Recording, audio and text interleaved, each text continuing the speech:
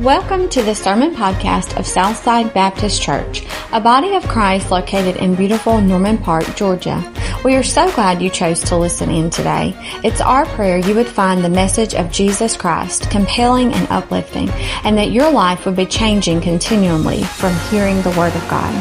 If you would like more information about our church or would like more digital content, please feel free to check us out on the web at southsidenp.org. And now for today's message.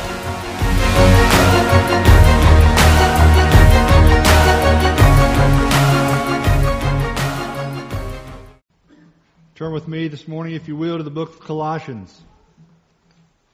The book of Colossians, Colossians chapter 3. We'll be looking at verses 1 through 17 this morning. Colossians chapter 3, verses 1 through 17 this morning, as we consider life's greatest comeback story, encountering the living Lord. Encountering the living Lord. Colossians chapter 3, verses 1 through 17. We serve a risen Lord. He is alive indeed. He is alive. If you found that passage of Scripture, please stand as we honor the reading of God's Word. This morning, and for time-wise, I'm just going to read verse 17 of chapter 3. Normally, as you know, I read through the passage of Scripture, but we'll read through those as we go along. So, Colossians chapter 3, follow along with me at verse 17. Paul says this to the church there at Colossae. He says, "And whatever you do, in word or deed, do everything in the name of the Lord Jesus, giving thanks to God the Father through Him." Father, as we come to you again as this time where we hear the preaching of your word, Lord, I pray again that it's not my words but yours, Father. Father, we're talking about life's greatest comeback. We're talking about the resurrection of our Lord and Savior, Jesus Christ, and the encounter that we can have with that risen Lord. There are effects. We are affected by that resurrection. We are affected by that encounter. So, Father, I pray this morning, if there are folks here who have not had that encounter, who have not encountered the risen Lord, the risen Savior, Jesus Christ, I pray that today be the day that they make that decision. Father, if there are those here this morning that have had that encounter, Lord, but aren't just living the way they need to live, I pray that they understand what the effects of that encounter has had upon them, Lord, and they get their life back where they need to be. Father, we thank you for this opportunity, Lord, where we can come and celebrate together the resurrection of our Lord and Savior, Jesus Christ. It's in His name that we ask all these things, believing. Amen. Thank you. You may be seated. The story is told this way. It was basically a cave in the earth, a hewn out space in the rock. Maybe there was others like it in the area. It was originally a burial place for a rich man and his family. But it was still an ordinary gravesite for those who had died. It represented nothing but a sad and finished conclusion. It was a place of darkness, especially since the entrance was covered by a large stone. There was no light on the inside. Silence reigned. No voices on the inside of the tomb. It was a place of memory instead of a place of hope. It was a place of finality, for no one had ever come out of this place. Not this time, though. Someone very unique had been buried there. Somebody who had already announced that he had no intentions of staying in the tomb that he was buried in. No, this time it was Jesus who was buried there. The Son of God, the way, the truth, and the life. If you're the life, it would make sense that death wouldn't have any hold over you. No rock would be large enough to keep in the tomb the one who made the rock in the first place. This time, someone would indeed come out. This time, there was going to be a great comeback. But what about the dark, hewn-out cave? The light of the world would brighten it. Hope would spring forth from it. Death would lose its power in it. And because of its emptiness, unknown, ordinary, unspectacular followers of Jesus would give their lives to tell the story of the greatest comeback in human history. Just so we're clear, we need to understand the reason Jesus went to the cross. Christ went to the cross because of you and because of me. Christ went to the cross to bear the wrath of God that you and I deserved. He was the Lamb of God. He was the perfect Lamb of God. He was the unblemished Lamb of God. He was the only one that could take that terrible cross and die on that terrible cross on our behalf. Jesus shed His blood. No hope for us. But if the cross was all there was, then there would be no hope for us. There would be no forgiveness of sin. No, it had to be the resurrection that had to follow on that third day to provide us an opportunity for salvation, to provide us an opportunity for the forgiveness of sin. Jesus Christ died so that others may have life. But church, Jesus didn't stay dead. Just as Christ was the only one who could die for the sins of humanity, He was the only one who could come back from the dead. He was the only one that God the Father could resurrect from the dead. Jesus is alive, and that is what we celebrate this Resurrection Sunday. We celebrate a risen Savior. We celebrate the greatest event in human history. We celebrate the greatest comeback in human history. We celebrate life's greatest comeback, the resurrection of Jesus Christ from the dead. The Apostle Paul, speaking of the resurrection, says this in 1 Corinthians chapter 15, verses 14 through 19. And if Christ has not been raised, then our preaching is in vain and your faith is in vain. We are even found to be misrepresenting God because we testified about God that He raised Christ whom He did not raise, if it is true that the dead are not raised. And if Christ has not been raised, your faith is futile and you are still in your sins. Then those also who have fallen asleep in Christ have perished. If in Christ we have hope in this life only, we are all people most to be pitied. Christ resurrected from that grave. As this morning we're going to see some things in Colossians, but the main point is this. Paul laid out for the church there in Colossae what effect an encounter with the living Lord makes. And for us today, an encounter with the living Lord, listen church, an encounter with the living Lord changes everything. Everything is changed. So Jesus' comeback, it sets up the greatest comeback ever. And as Paul walks through this passage of Scripture, he gives us some effects of that encounter with the living Lord. So we're going to consider four things this morning, four effects, if you will, of that encounter with the living Lord. Number one, an encounter with the living Lord transforms our point of view. Transforms our point of view. Look at verses 1 and 2 of chapter 3. Paul writes this, If then you have been raised with Christ, seek the things that are above where Christ is, seated at the right hand of God.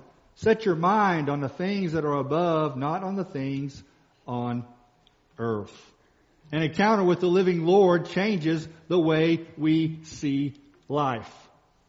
A better translation may be there for that particular verse. It says, Since then you have been raised with Christ. The similar opening you see back in verse 20.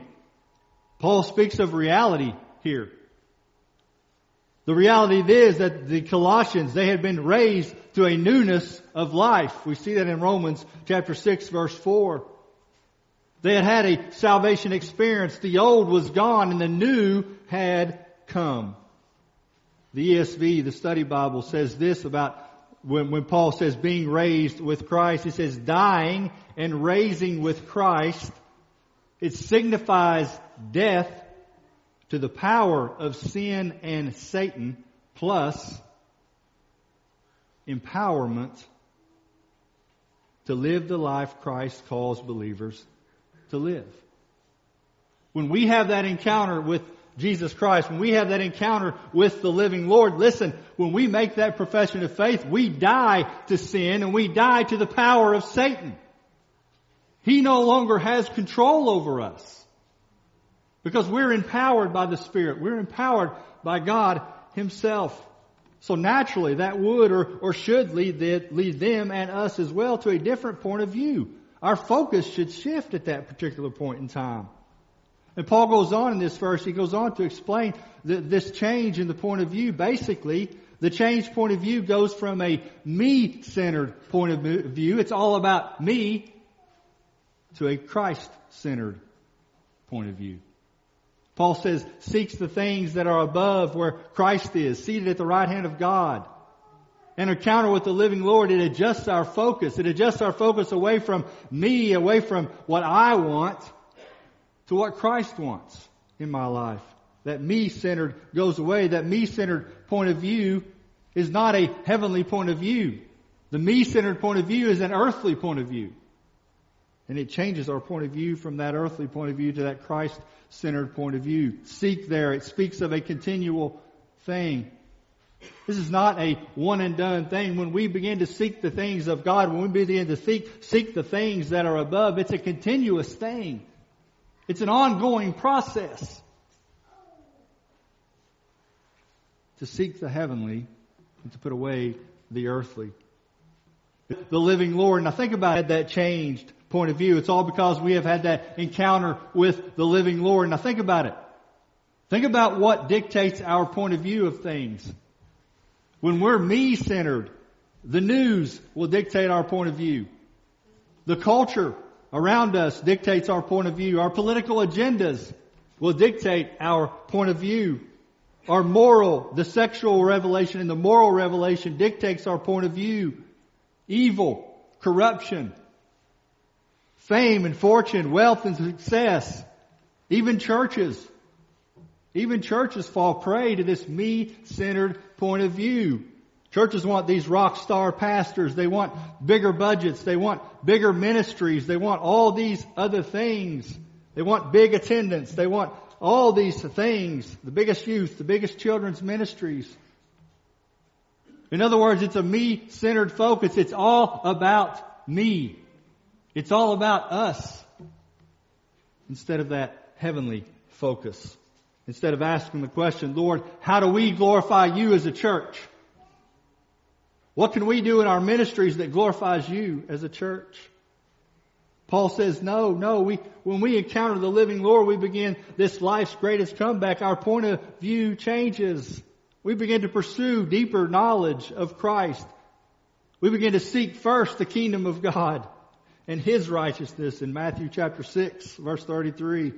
Ephesians 4:1 says, I therefore, a prisoner of the Lord, urge you to walk in a manner worthy of your calling to which you have been called, Paul says. Followers of Christ live a life worthy of His name. The key here is this, is we view things of the world, we view things and people, we view events not through the eyes, our eyes, but through the eyes of the one seated at the right hand of God, through the eyes of Jesus. And when we begin to view things through the eyes of Christ, then we begin to see people differently. We begin to respond to people differently. We begin to respond to activities and options and all those other things differently. We begin to look at those not from a me-centered point of view, but from a Christ-centered point of view. It changes everything. An encounter with the living Lord changes everything. Well, how do we do that? Well, Paul gives us the idea here. He gives, in verse 2, he says, set your minds. Set your minds there. It means to be devoted to. It means to think or have the same inner disposition. Who is he talking about to be devoted to? To Christ. Be devoted to Jesus. That's our Christ-centered point of view. And Scripture must fill the minds of the believer. What we fill our minds with is what we think about. What we fill our minds with. If we fill our minds with trash, you know what comes out of this mouth? Trash. Trash. If we fill our minds with the Word of God, if we fill our minds, if we're Christ-centered people, then what comes out of our mouth is love because Jesus is love. All those kind of things. But we fill our minds with Scripture. The Bible is the only reliable source to establish a Christ-centered point of view. The truth of Scripture. The truth of Scripture. I've got a little thing that I like to follow. It's this. It says it's read, study, meditate, repeat. Read, study, meditate, repeat. That's how I study God's Word. But if there's any additional questions about this point of view, Paul clears that up in verses 3 and 4. He says, "For you have died, and your life is hidden with Christ in God. When Christ, who is your life, appears, then you also will appear with Him in glory." Notice that you have died there is past tense. Past tense. They had died to this old self. They had died to this me-centered attitude, this me-centered point of view. For spiritual life to exist, something must first die. And that death takes place at salvation. That death takes place with you and I when we have had that encounter with the living Lord. When we say, "Yes, Lord, I know I'm a sinner and I want you to forgive me of my sins." When we have that encounter, the old self dies. And only when the old self dies can the new self flourish and the new self be a reality. We died to the old self, the me-centered self. And because of that, our life is now hidden and secure in Christ, soon to be revealed when Christ Himself is revealed.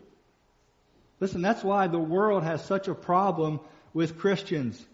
They don't understand or accept that we have gained this new point of view. That is why they call us Jesus freaks. That is why they call us weirdos. That's why they call us on the wrong side of history. That's why they call us bigots. It's kind of strange that as Christians, when we love our friends and our neighbors, it's kind of strange that the world sees that as strange. What a weirdo. It's because I've had an encounter with the living Lord, and it's changed my perspective. Think about the Apostle Paul, if you want to turn with me to the book of Acts. The Apostle Paul in Acts chapter 7, verse 58, we see Paul's old self. In verse 58, "Then they cast him out of the city and stoned him." They're talking about Stephen there. "And the witnesses laid their garments at the feet of a young man named" who? Saul. Saul, the old man, the old self there. Acts chapter 8, verses 1 through 3. "And Saul approved of his execution. And there arose on that day a great persecution against the church in Jerusalem, and they were all scattered throughout the region of Judea and Samaria, except the apostles. Devout men buried Stephen," and made a great lamentation over here. "But Saul, the old Saul, was ravaging the church and entering house after house. He dragged off men and women and committed them to prison." But may I remind you, when the apostle Paul had an encounter with the living Lord, his life was radically changed. In chapter 9, starting in verse 1, "But Paul, still breathing threats and murder against the disciples of the Lord, went to the high priest and asked him for letters in the synagogue at Damascus, so if he found any belonging to the way, men or women, that he might bring them bound to Jerusalem." Verse 5, "And he said, 'Who are you, Lord?'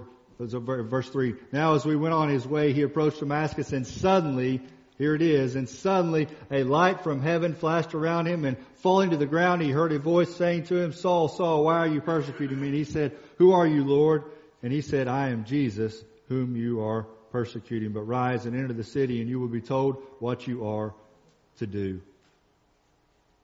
Verse 15, "But the Lord said to him, 'Go, for he is a chosen instrument of mine to carry my name before the Gentiles and the kings and the children of Israel.'" Instead of persecuting the church, Paul was the one that was going to carry the message of the gospel, because he had had an encounter with the living Lord.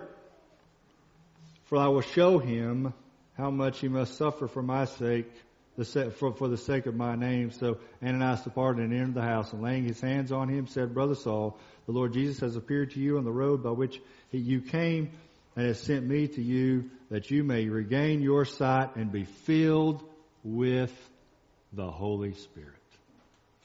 Paul was a changed man. Paul had an encounter with the living Lord, and it changed everything for the Apostle Paul. Prior to an encounter with the living Lord, we had a me-centered point of view. Our pursuits were the things of this world. But an encounter with the living Lord, listen, it changes our point of view. We no longer are focused on the me, and we're focused on Christ. The pursuits of this world lose their attraction. Therefore, we no longer set our minds on the earthly, but on the heavenly. Our focus is on His plan and His purpose and what He wants to do with our lives. But that's not all.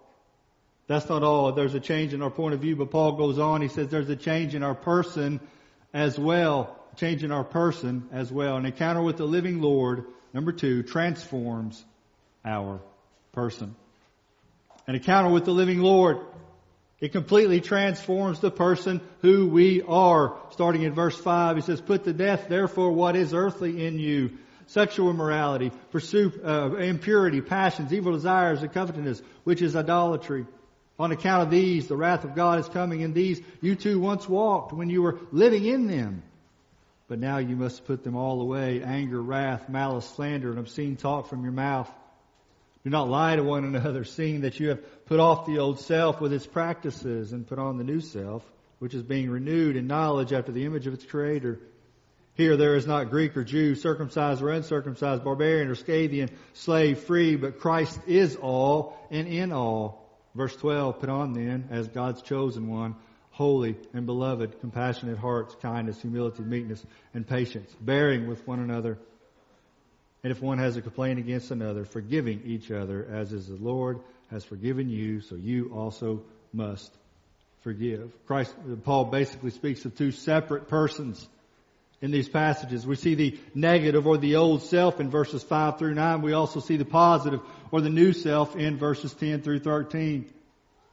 In verses 5 through 9, we see the old self. Listen, there's a stark contrast in the old self and the one who has had an encounter with the living Lord. And Paul makes that very clear. He says in verse 5, put to death. Put to death means bring those things under control and treat them as though they were dead.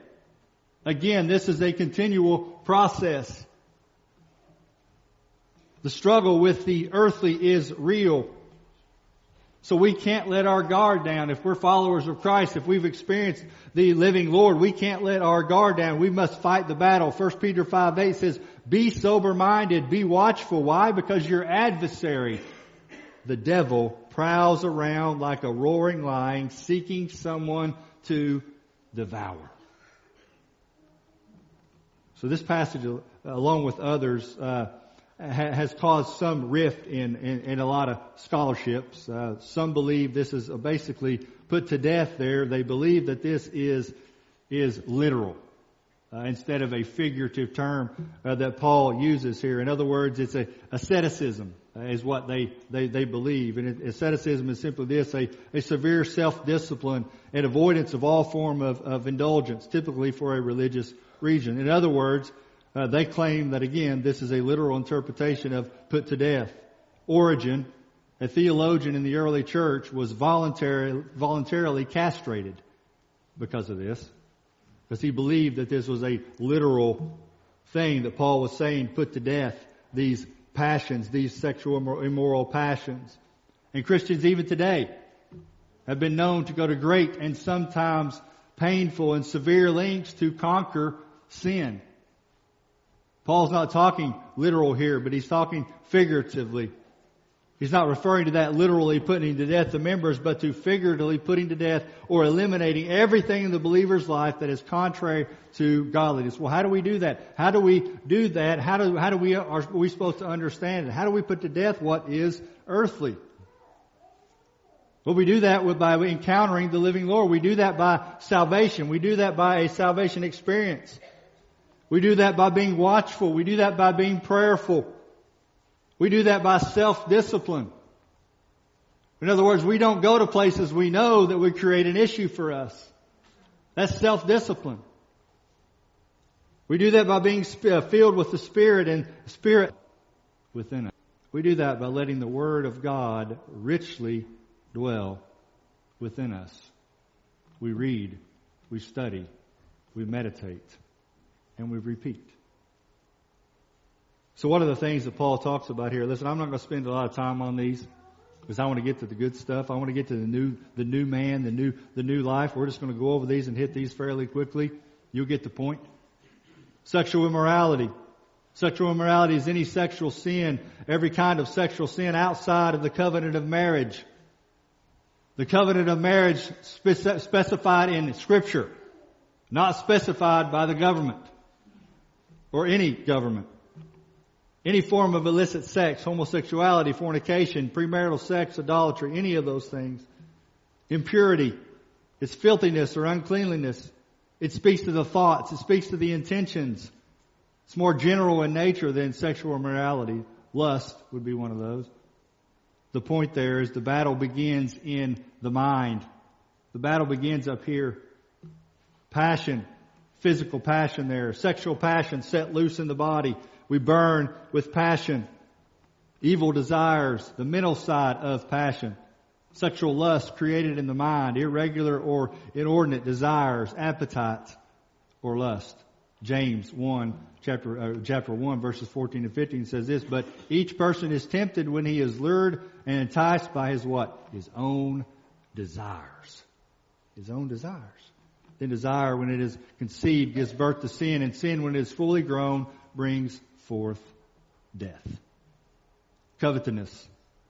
Covetousness. It's the root from which all others of these springs. It's the root from which our evil desires, our passion, our impurity, and our sexual immorality comes from. The will to have more leads a person to defraud others. It leads a person to greed. It leads us to all these other things. This covetousness is that insatiable desire to have what is forbidden or to have more of something that we don't have or that we want. It's a selfish desire above the desires of God. Again, it goes right back to that me-centered point of view that Paul talks about in verses 1 through 4.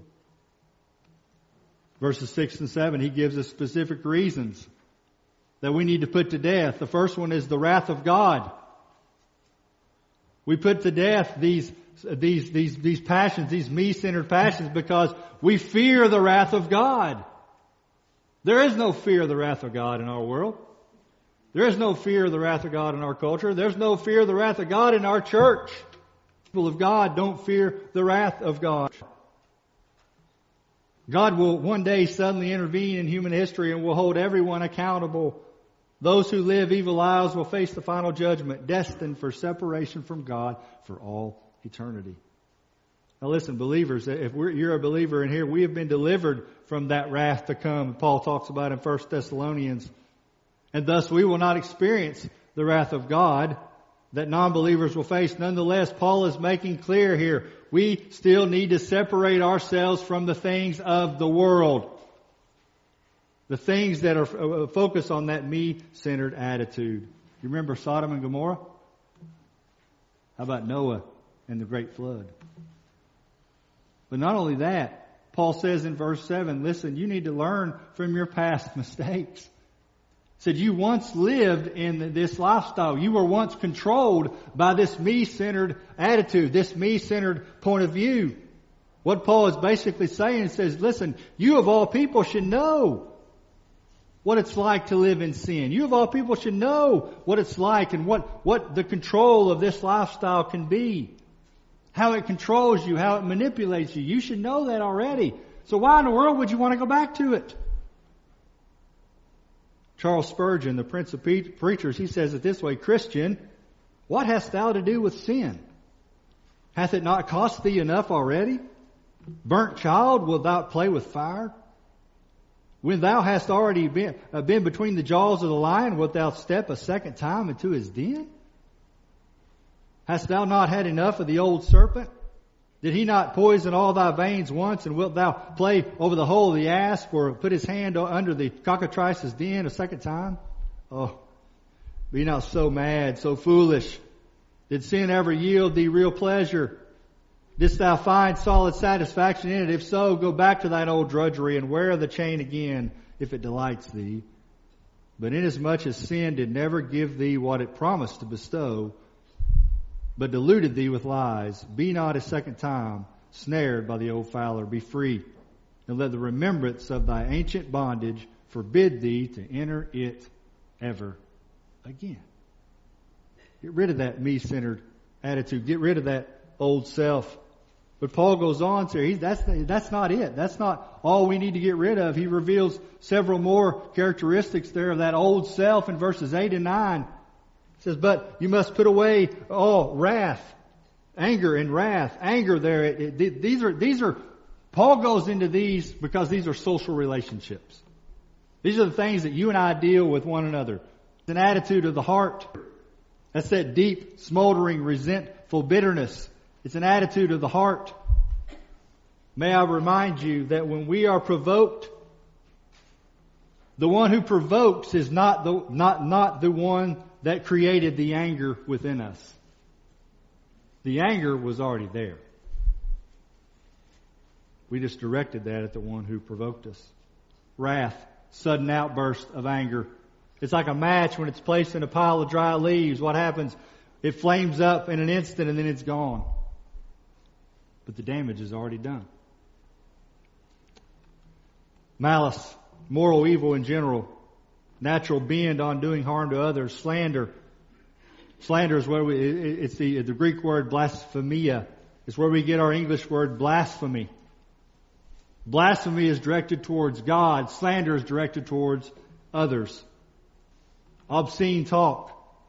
It's talk intended to hurt others. It's foul language. It's filthiness of the mouth. It's cursing. It's crude jokes. It's coarse jesting. And sometimes it's even sarcasm.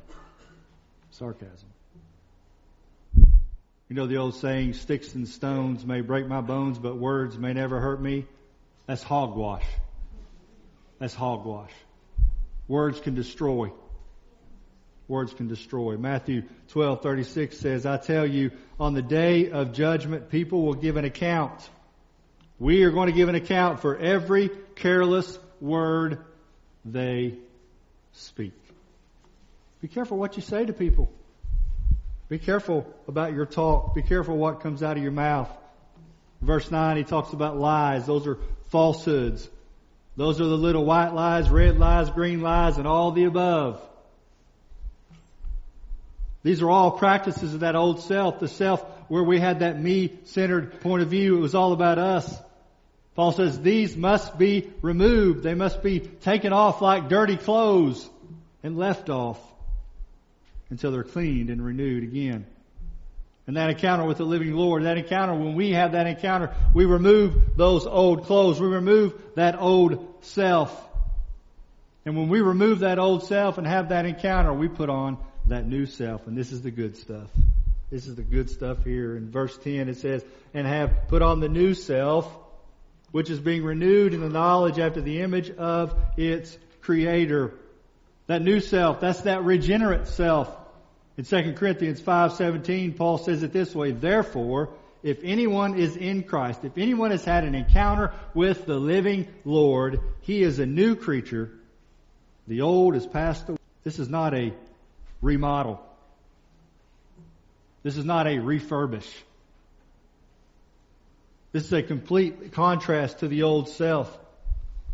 The old home place, think of it this way, the old home place has been razed and a new home, a completely new home has been built on the same property. The new self, Paul says, is being renewed in the knowledge after the image of its Creator. The old self was renewed in the knowledge of the world.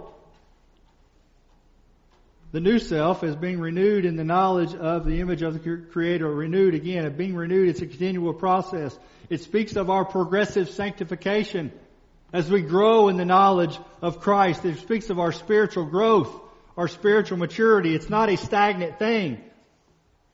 Notice what the source of that is. What do you think the source is? The Bible. The Word of God, Scripture. This new self, it's being renewed continually. There is an increased level of knowledge, but it's not a knowledge of the world, it's a knowledge of God. An increased knowledge of God leads to a deeper love of God. A deeper love of God leads to deeper and more obedience to God. And that obedience leads us to become more Christ-like, which is exactly what the goal is. This new regenerate self completely replaces the unregenerate self. In other words, it completely replaces. It is a new system of things. It is new. It is completely new. The old self is gone. Paul says you are a new creature. You're a new creation. We're alive in Christ. So that raises the instant question that some of you may be thinking. If the old unregenerate self is crucified with Christ, it has been transformed and replaced with the new regenerate, alive in Christ self, then why in the world do believers still struggle with sin? Why do we still struggle? The new self lives, here's the answer, the new self lives in the old body. And therefore that new self must battle with the flesh. Battle with the flesh. The inner man, the new self. Inside that new self, in that new regenerate self, there is no sin. Why? Because that new self is the Spirit itself. And in the Spirit there is no sin. But in that old self, in that flesh, there's still the battle that we face. There's still the struggles with sin, the sinful desires, the drives, the attitudes, the passions, the lusts, the evils, all associated with the fallen human beings. That's why it's a constant battle, church. It's a constant battle between spirit and flesh. But can I tell you this morning, if you are a child of God, if you have had that encounter with the living Lord, you have the power over sin. Living within you. It is the Spirit of God living within you. Why do we waste it? Why do we live defeated in sin? Why do we let the old nature, the flesh, control us?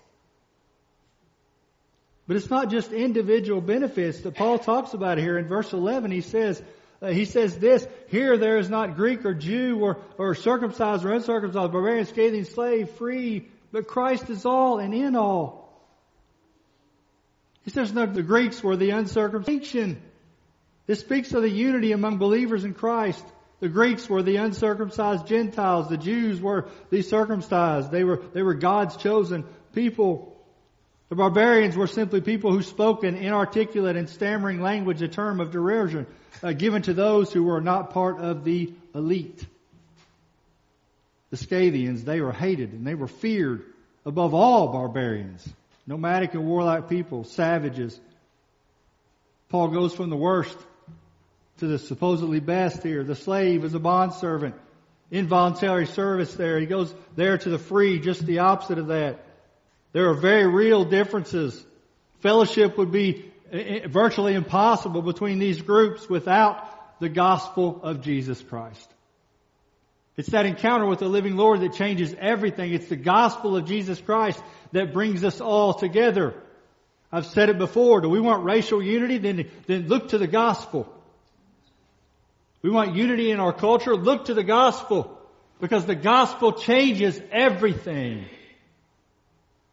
Because it's Christ is all and in all. Christ breaks down all racial, religious, and cultural and social barriers. Why? Because when we are living that Christ-centered point of view, we do what? We see things through Christ's eyes. We see things as Jesus sees them. Not as I want to see them. Jesus doesn't see color. He doesn't see race. He sees children that He died on the cross for and rose on that third day for. That's what Jesus sees. And that's what we should see as well. That encounter, it leads to the new clothes that we put on in that new self. When that happens, the chosen, those of us who are the elect, the holy, those of us who are set apart for service to God, Paul says, and the beloved objects of God's special love, we put on different things. And our clothes don't look like the old clothes. They don't look like the old things. No, what does Paul say? He says we put on compassionate hearts. What's that mean? That we have a deep gut feeling that we feel compassion, concerned with meeting the needs of others. Why? Because Jesus feels compassion. Kindness. Grace that pervades the whole person, mellowing all that might be harsh. The kind person is concerned about his neighbor's good as his own. Humility. Putting others above ourselves. That's not belittling ourselves, but that means that we put others above ourselves. Meekness. Willing to suffer injury instead of inflicting it. Patience. Does not get angry, does not get short, does not get resentful or revengeful with others, bearing with one another. It means we endure. We endure. We hold out in spirit of persecution, threats, injuries, and complaints. We bear with one another in forgiveness. You understand, if you are a child of God and you have experienced the living Lord, you have no right to not forgive. Why? Because our Savior and Lord is our example. And He forgave us. He forgave us. He forgave us. He's our example. We don't have an option. Romans 6:4 says this, we are buried therefore with Him by baptism in death, in order that Jesus, as Christ, was raised from the dead by the glory of the Father, and we too might walk in newness of life. An encounter with the living Lord, listen, it transforms who we are, how we act, and what we do on the outside, because it changes who we are on the inside. The fact is, we cannot have an encounter with the living Lord and stay the same. It's impossible. It's impossible. If you see somebody that says they've had an encounter with the living Lord and they live the same way they did before, they've not had an encounter with the living Lord. That's not my words, that's the Bible's words. Change does not occur by jumping through religious hoops. Change happens through a relationship with the living Lord, putting off the old self and putting on the new, given to us at the new birth. So that encounter, it changes our point of view, it changes our person, but it also changes the third thing, it changes our passions.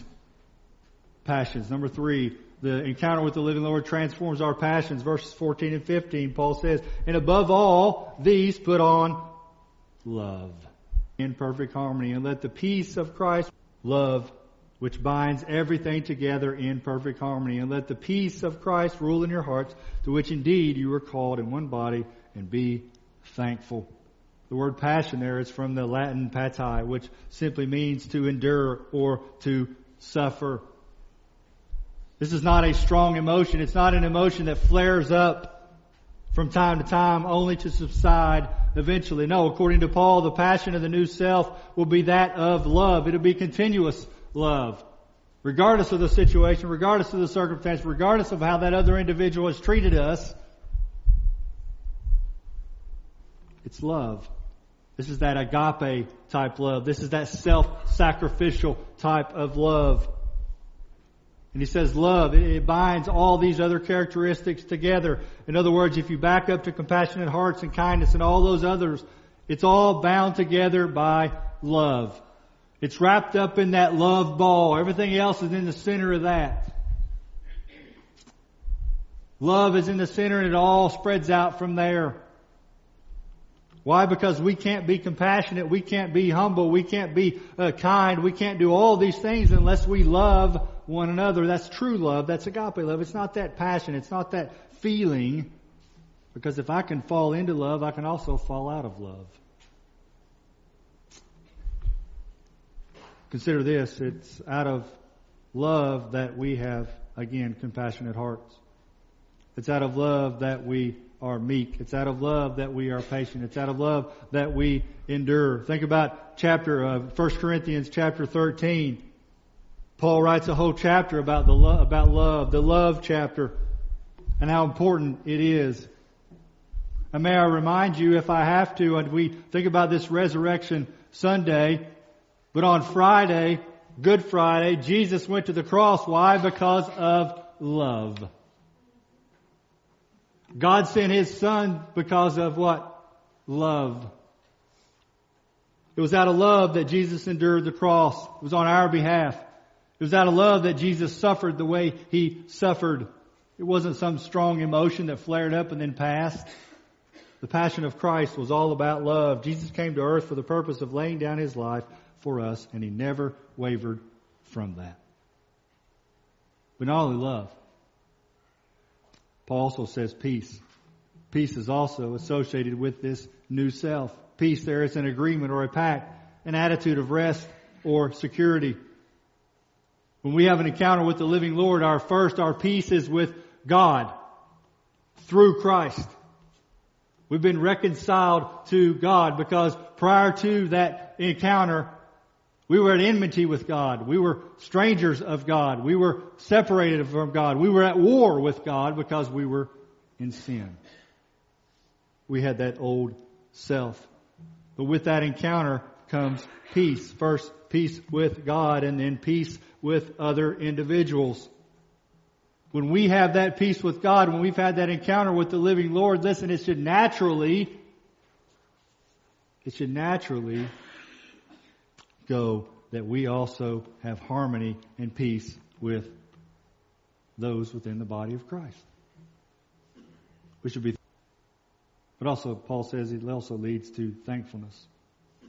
We should be thankful for what Christ did. We should be thankful for what God did. We should be thankful for all the things that we are thankful for. Not necessarily our material possessions, not necessarily the things that we have. We should, yes, be thankful for those, but we need to be thankful that we have the opportunity to have that new life, to have that salvation experience, to remove the old clothes of our old self, the sexual immorality, and all those other things that Paul talks about, and put on the new.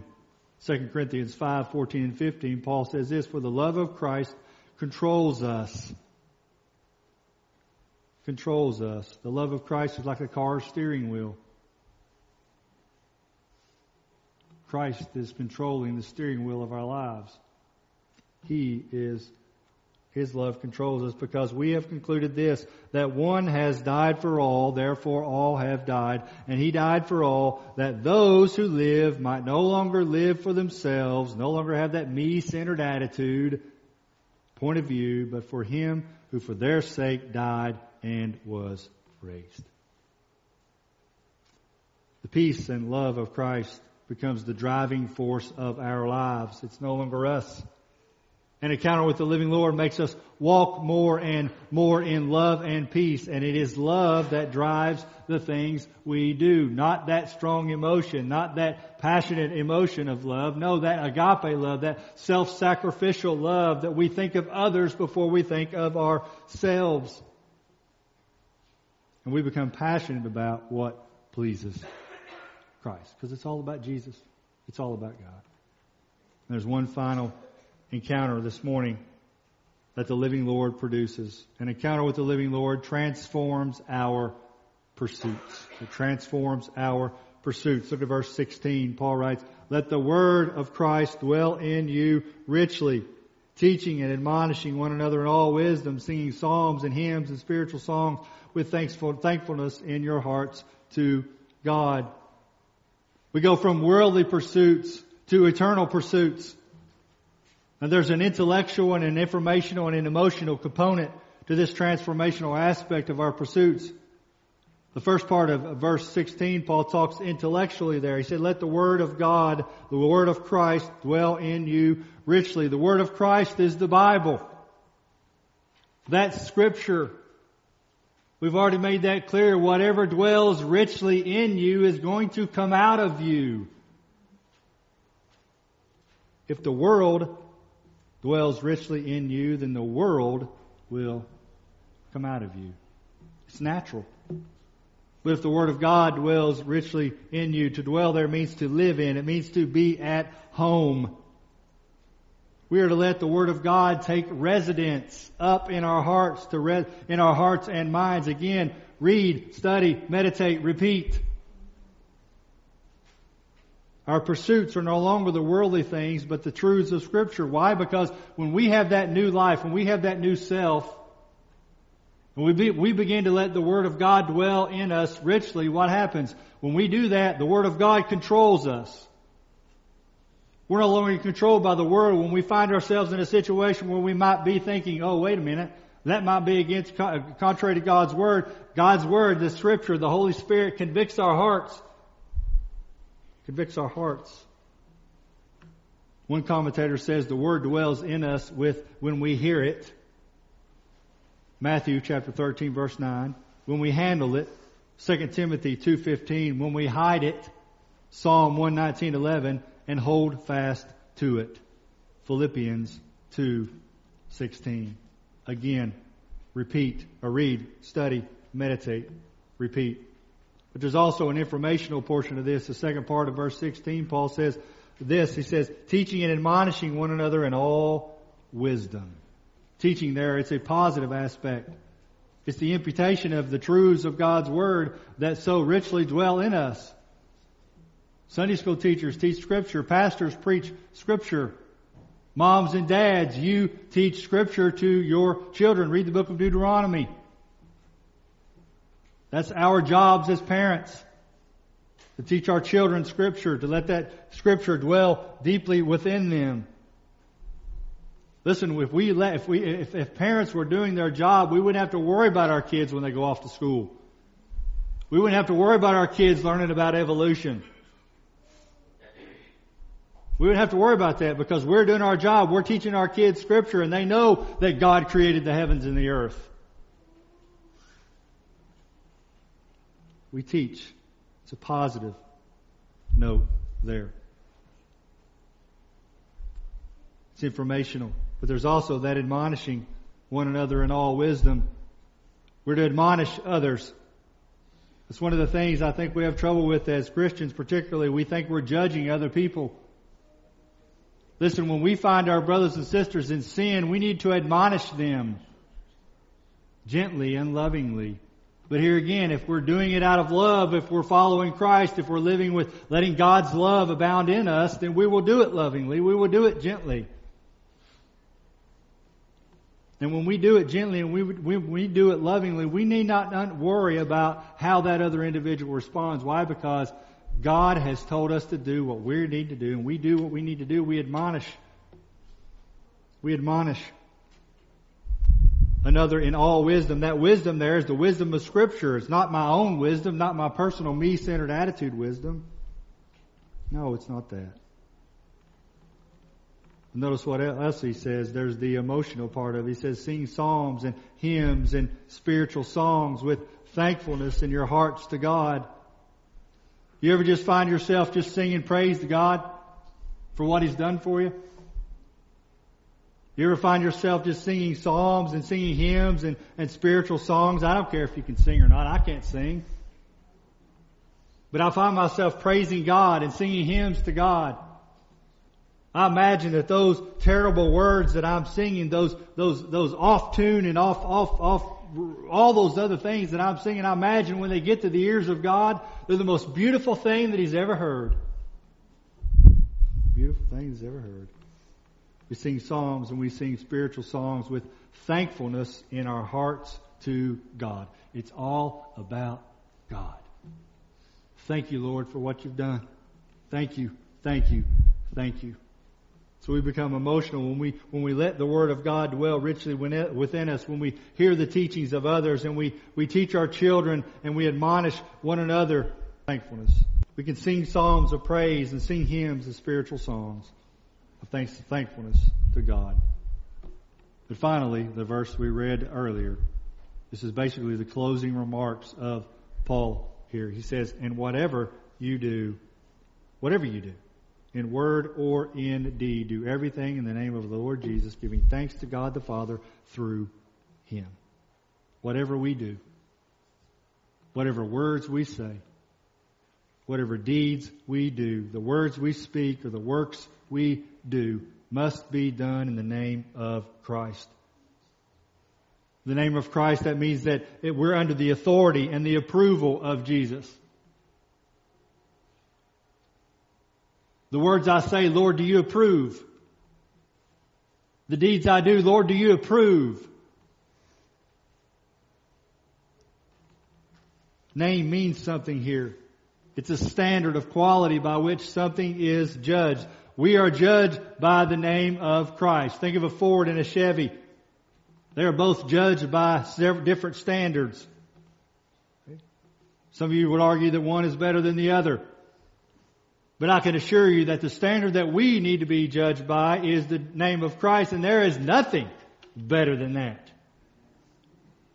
So Christian, the Lord is the standard of quality for us. And we need to give thanks to God. We need to thank Him that He is the giver of all these things that we have, including our Savior and our Lord.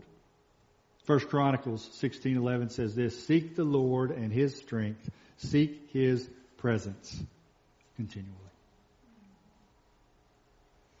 Our pursuit is to know Christ more and more. He reveals Himself through His Word. As He reveals, we grow in Christ's likeness. The pursuits of this world become hollow and unfulfilling when we completely and are totally His. The pursuits of this world are unsatisfactory. They won't satisfy. They won't satisfy. So as we close, the key to life's greatest comeback is an encounter with the living Lord. That encounter changes our point of view.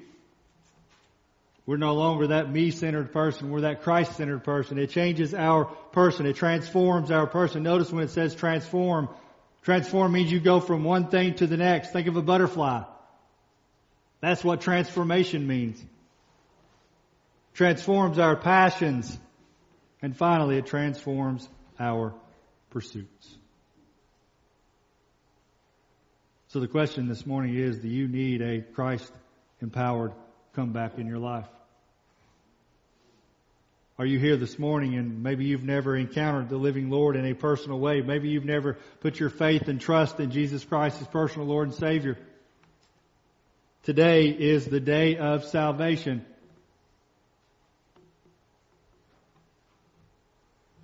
I don't want to alarm you, but listen, you may get up from that pew and not make another step.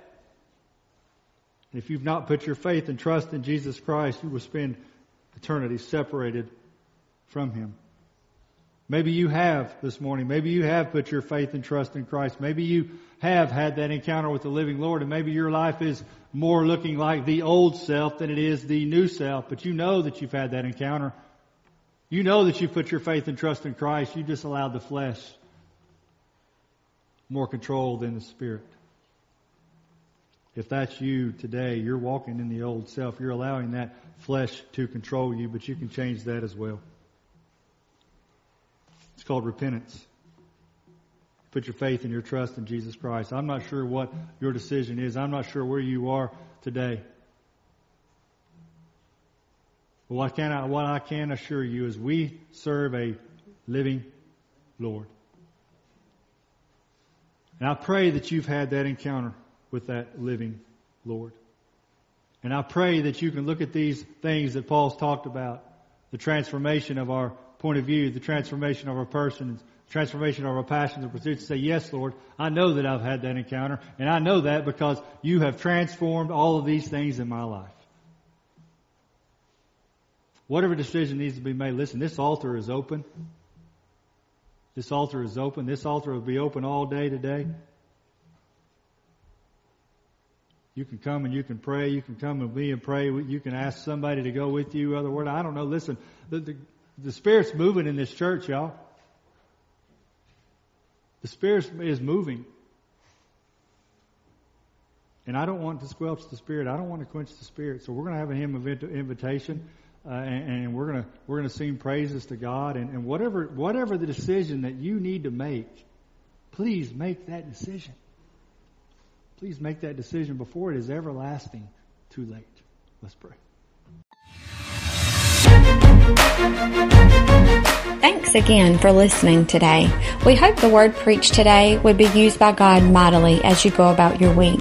Again, if you would like more information about our church or would like more digital content, please feel free to check us out on the web at southsidenp.org. Have a blessed day, and may God grant you grace this week to grow more into the likeness of Jesus.